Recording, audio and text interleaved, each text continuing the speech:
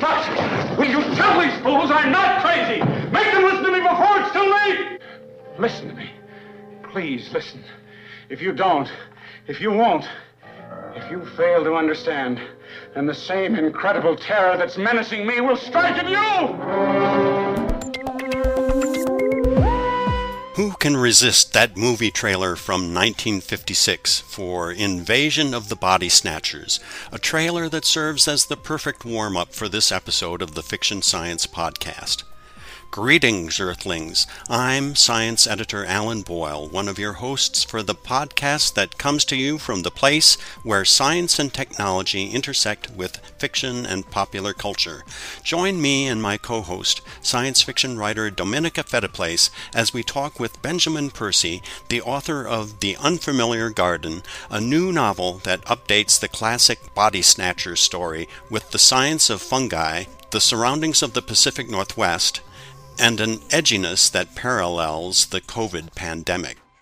We'll discuss how The Unfamiliar Garden fits into the broader sweep of a saga that Percy calls the Comet Cycle, and we'll also touch on how his experience as a comic book writer has sharpened his skills as a novelist and a screenwriter. So listen to us. Please listen, or you may regret it. You and I are scientific men. You can understand the wonder of what's happened. Now just think. Less than a month ago, Santa Mara was like any other town. People with nothing but problems. Then out of the sky came a solution. Seeds drifting through space for years took root in a farmer's field. From the seeds came pods, which have the power to reproduce themselves in the exact likeness of any form of life. So that's how it began. Out of the sky. Like the invasion of the Body Snatchers, the invader in Benjamin Percy's new novel, The Unfamiliar Garden, comes down from the sky, specifically in the form of a mysterious comet that brings something alien down to Earth. To flesh out the behavior of his invader, Percy turned to the real-world science of mushrooms and fungi, and set his story in one of the most fungi-friendly corners of the country, the Pacific Northwest. This region is home to what some consider the largest organism on Earth, the so-called humongous fungus in eastern Oregon, which spans more than 2,000 acres. During our interview with Percy, Dominica Fediplace and I discussed how The Unfamiliar Garden fits into the author's grand vision to create a multi-layered saga around the encounter with the comet and its aftermath, a saga as sweeping as the Marvel Cinematic Universe. That comparison is apt for at least two reasons. One, because Percy is also a comic book writer who has scripted series for such titles as Green Arrow and Wolverine. And two, because the Comet Cycle is already being turned into a cinematic production.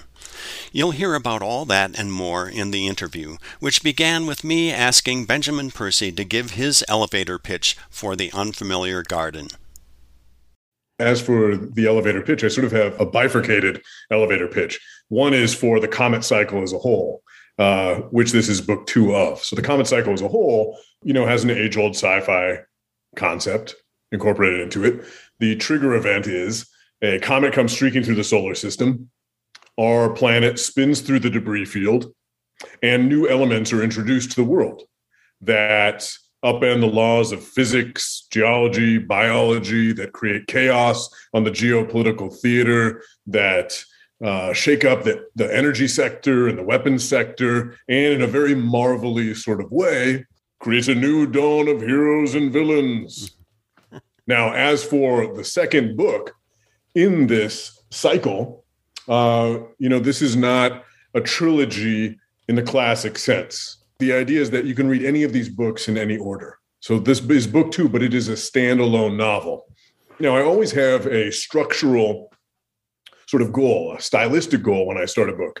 And one of the things I wanted to do here was write a he said, she said novel that you could compare to, say, Fates and Furies by Lauren Groff, or Gone Girl, or the show The Affair.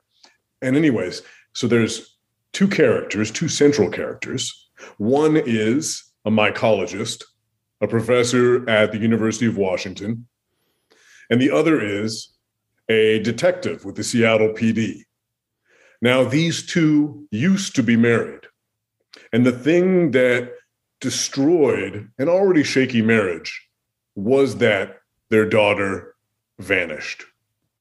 And this happened on the night that the meteors fell. So we've moved forward 5 years, and he is investigating, the mycologist is investigating some new fungal life that is growing in the Pacific Northwest. And his ex-wife, the detective, is investigating a series of clues connected to some ritualistic murders happening in the Seattle metro. Now, these two disparate threads will be woven together because they're connected. And as a result, these two characters are brought back together professionally at first, but it becomes much more personal than that later because there's the possibility that their daughter is still alive. Wow, that was quite an elevator ride. Love it. We took 2 elevators to the top. So there's not going to be a cliffhanger. Is there a central narrative that ties the 3 novels together, or is it really the comet is what ties them all together. They all, though, take place simultaneously in different parts of the country. Oh, I see. So the first book, for instance, takes place in northern Minnesota and has to do with the strike that occurs there that deposits a new metal called omnimetal. And it has absorbent properties so that it can carry kinetic energy in on a quantum level. And as a result of that, the middle of nowhere, northern Minnesota, becomes the center of everything. It becomes kind of a contemporary Deadwood, right? Mm-hmm. So there are characters that show up in the Ninth Metal who also show up in The Unfamiliar Garden. And the same will be true for the 3rd book in the series. But again, you can read them as standalone. You can read book 2 before you read book 1, or book 3 before you read book 2. And what I'm doing here is essentially creating my own Marvel universe. I've been writing for Marvel or DC since 2014. And one of the things that I've always loved about comics is that they are a shared universe, right? What happens in Wonder Woman carries over to Superman, carries over to Batman. Now, you can follow those individual threads, or you can read across all those titles and get a more holistic understanding of what's happening in that shared universe. Now, there are plenty of fiction writers doing the same thing. Faulkner was essentially building his own shared universe. Louise Erdrich essentially has built her own shared universe. And I'm just talking about, people who are writing literary realism, not speculative fiction. There's so many shared universes that exist, including, notably lately, N.K. Jemisin's work. And anyways, I wanted to sort of take what I've learned from comics, take what I've learned from literature when it comes to these shared universes, and blur the lines and build a sandbox of my own. Because as fun as it is to write, say, Wolverine, and it's a childhood dream come true, writing Wolverine. He's my favorite comics character. Mm-hmm. But, he doesn't belong to me. I'm a custodian of him. And so I wanted to build my own shared universe that could be 3 books, it could be 6 books, it could be 20, it could be 30. I could keep, this is an ever expanding canvas. And right now, I guess you could say we're in the Iron Man, Thor, Spider-Man version of it all, where eventually we'll come to an Avengers Assemble moment. I thought that was so interesting. It's a trilogy, but you can read the books in any order. So I read The Unfamiliar Garden first. That's more of like sci-fi horror.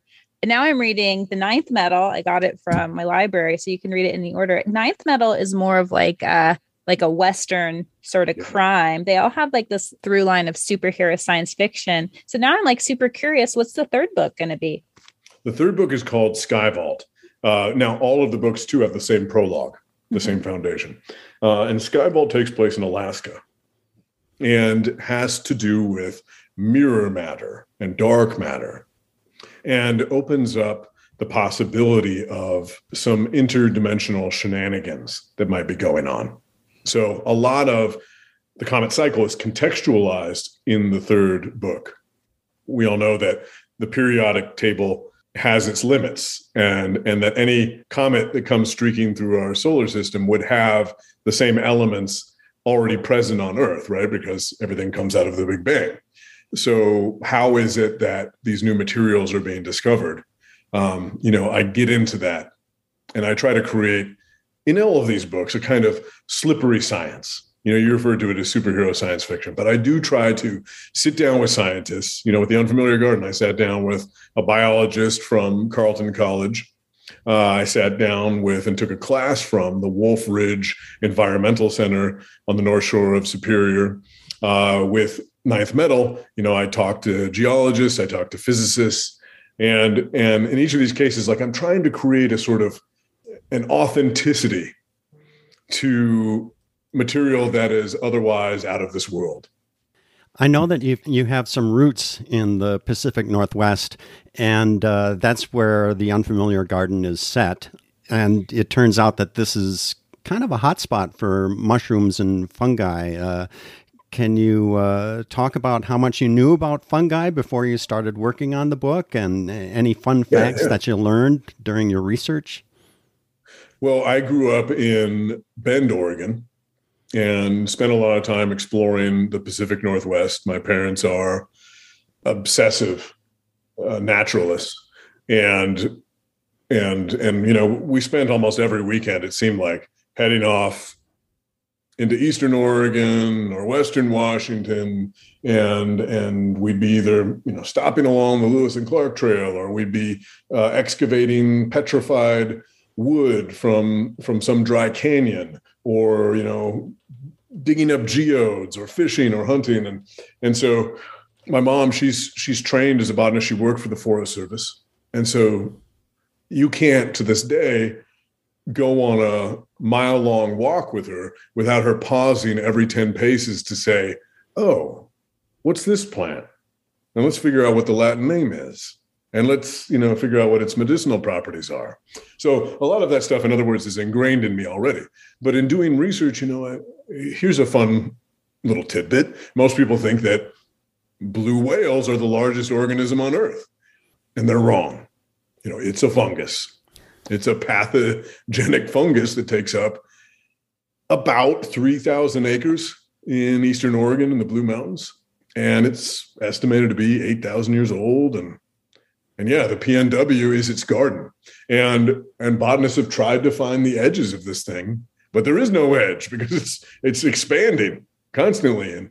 And on the surface, you'll see these yellow-capped honey mushrooms pop up, but underneath the soil, there's these rhizomorphs that are just slowly fingering their way outward, and they're filaments that they weave tighter and tighter together, and they form this mat. And the digestive enzymes of this thing, what it secretes, it kills conifers. So I have stood over this fungus, and that was one of the initial, germs of inspiration.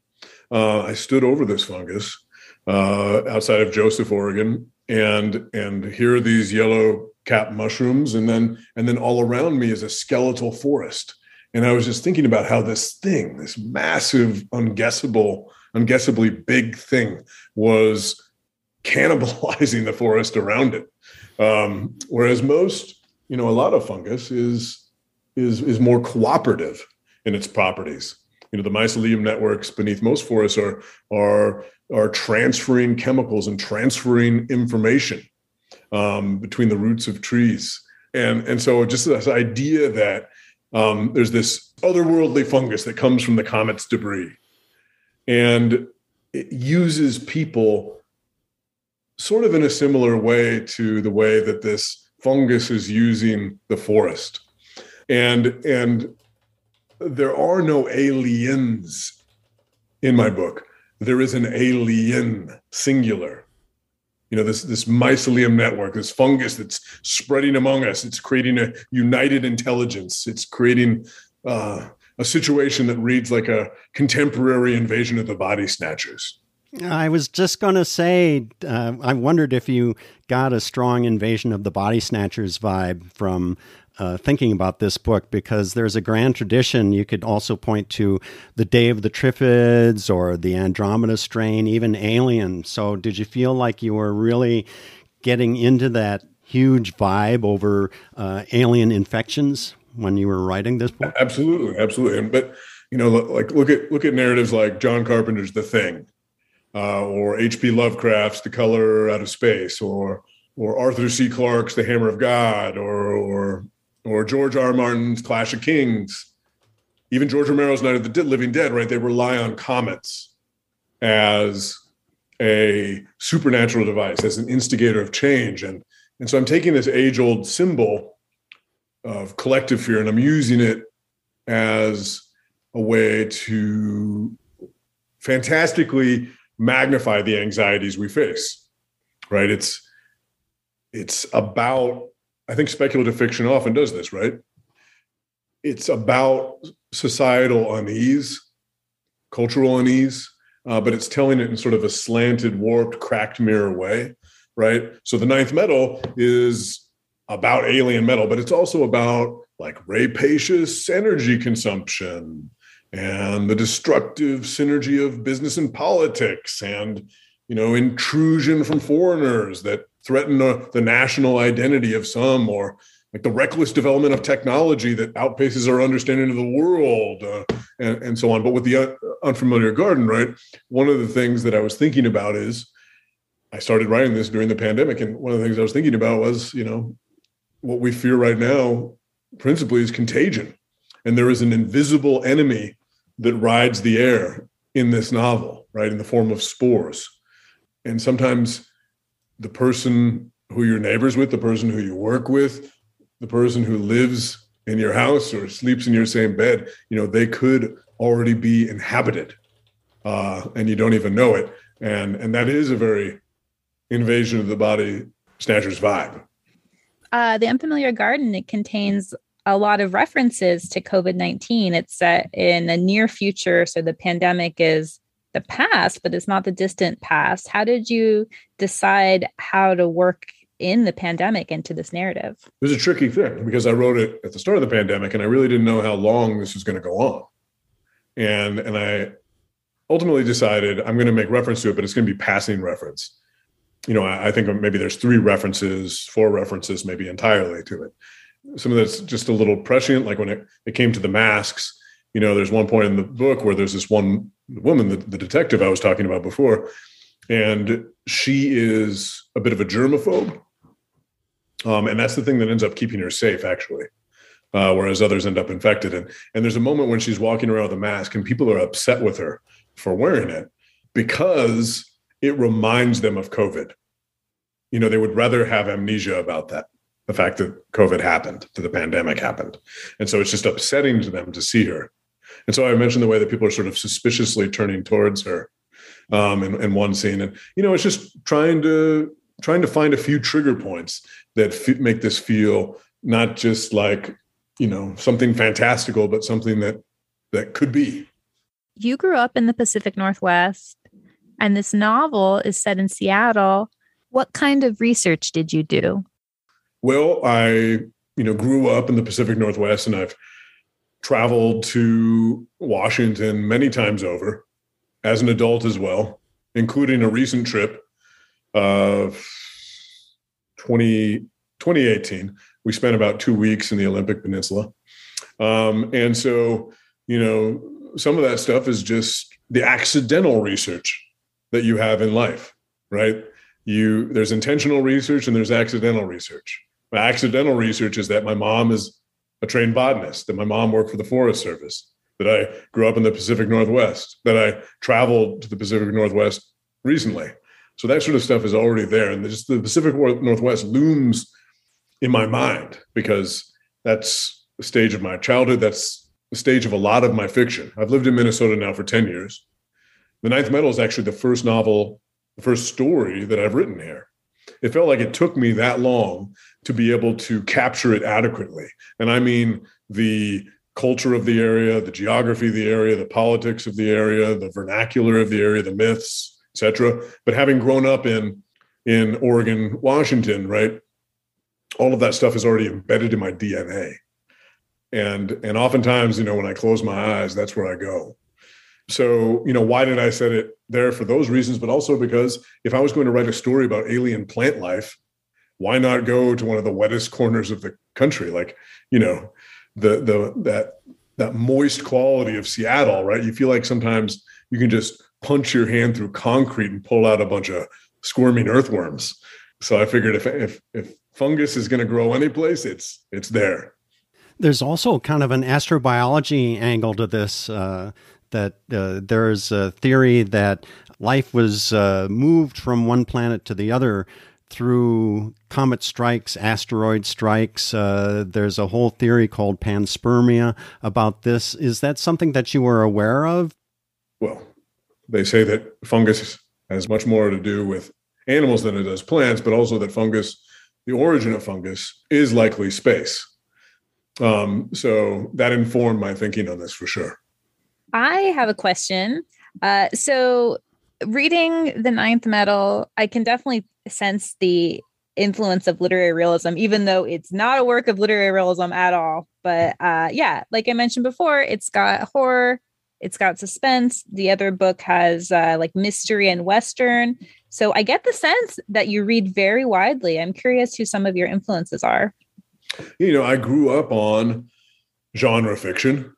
I grew up on fantasy novels and sci-fi novels and horror novels and mystery novels. You know, I grew up on robots with laser eyes and vampires and dragons and barbarians with woolly underpants. But then I stepped into my first creative writing classroom and I was promptly told there would be no genre read or no genre written.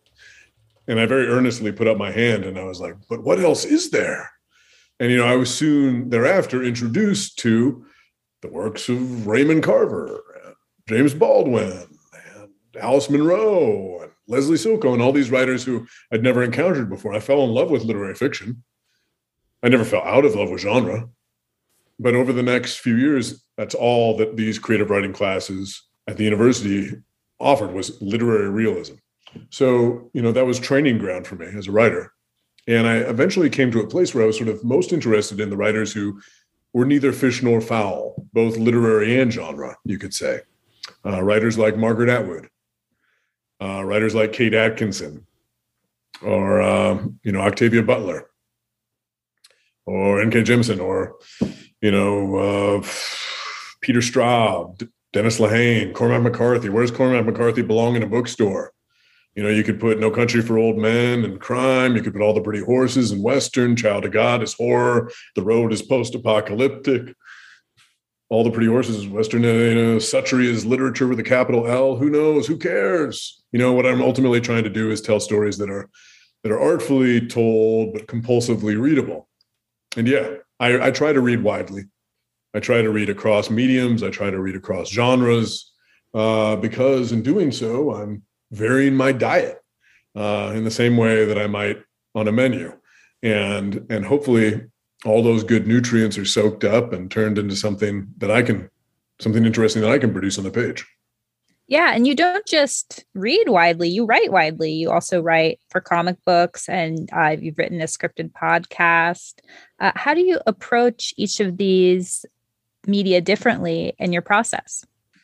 Yeah. And, now I'm doing TV and movies too. And it's, I have a movie coming out at Sundance next week. First one that I've written. I co-wrote it with the director, James Ponsold. And congratulations. Thank you. Super geeked, except for the fact that sadly Sundance got shut down for in-person, and it's understandably going to be a virtual experience this year, but still exciting. And when I'm studying these different mediums, I'm always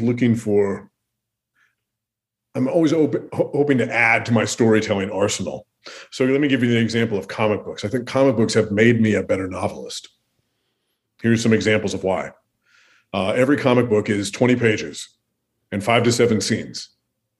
There's an A plot, a B plot, a C plot, and a D plot. The B plot becomes the A plot of the next issue. The C plot becomes the B plot. There's usually a splash page. In other words, a page where there's just a single image. There's usually a splash page in the first 3 pages, and there's usually a splash page as the final page. What I'm talking about here are constraints, right? And these constraints can actually be inspiring. And there's a kind of analog in poetry. Terence Hayes, the poet, talks about how the difference between free verse poetry and form poetry like a villanelle or a sonnet. He says, it's cool if you can break dance, but it's badass if you can break dance in a straitjacket. And I feel like comics are breakdancing in a straitjacket. The constraints of them, though, I find ways to be inspired. I also find ways to be much more efficient. So with a novel, a novel is, maybe it's 250 pages, maybe it's 700 pages, right? Novels are referred to by Flaubert as baggy monsters. And that's because, you have a lot of real estate. And novels can be digressive, and novels can be a little flabby. And you're supposed to, as a fiction writer, this. You're supposed to be contributing to character and plot and theme all at the same time. But when you have that much room, sometimes you're a little neglectful. But with comics, right, here is a fight scene, for instance. Now, you'll see in every fight scene in comics that people are talking a lot as they punch and kick and leap off skyscrapers and everything else. They won't shut up. And that's because these characters are working out some emotional thing or thematic thing, even as they're punching and kicking and moving the plot forward, right? And so that's just one example of, here I am writing comics, and it just becomes ingrained in you, and you realize, and you carry that tool over in a less bombastic way, probably, but still it's there, to the novel writing. And so The Unfamiliar Garden, it moves. It moves fast. It's meant to be a page turner. And the way in which it's functioning is a lot like a comic book in that way, in that a lot of things are always being tackled. It's almost every scene is triangulated, in that there's characterization, there's plot, there's theme, all, symbiotically woven together. Have you gotten any bites from folks interested in turning your books into a TV series or movies or even a comic book series? Yeah. Well, that's tasked to me. I mean, I have been hired. I'm not allowed to say which studio, but I've been hired, and the pilot is underway for The Ninth Metal right now. So I'm writing that, and I'm working on a few other TV pilots as well. And yeah, because of NDAs, I can't actually say who. But I'm really interested in the medium. And that's another thing that I'm just studying right now. I'm reading all of these scripts. I'm reading pilot scripts. I'm reading movie scripts. I'm watching and rewatching movies, sometimes with the director's commentary on, in order to just try to, look underneath the hood and understand the component parts. We want to know if you've read anything or watched anything or listened to anything good lately, some recommendations for our listeners. A novel that I read this past year that just knocked me out is called The First 15 Lives of Harry August.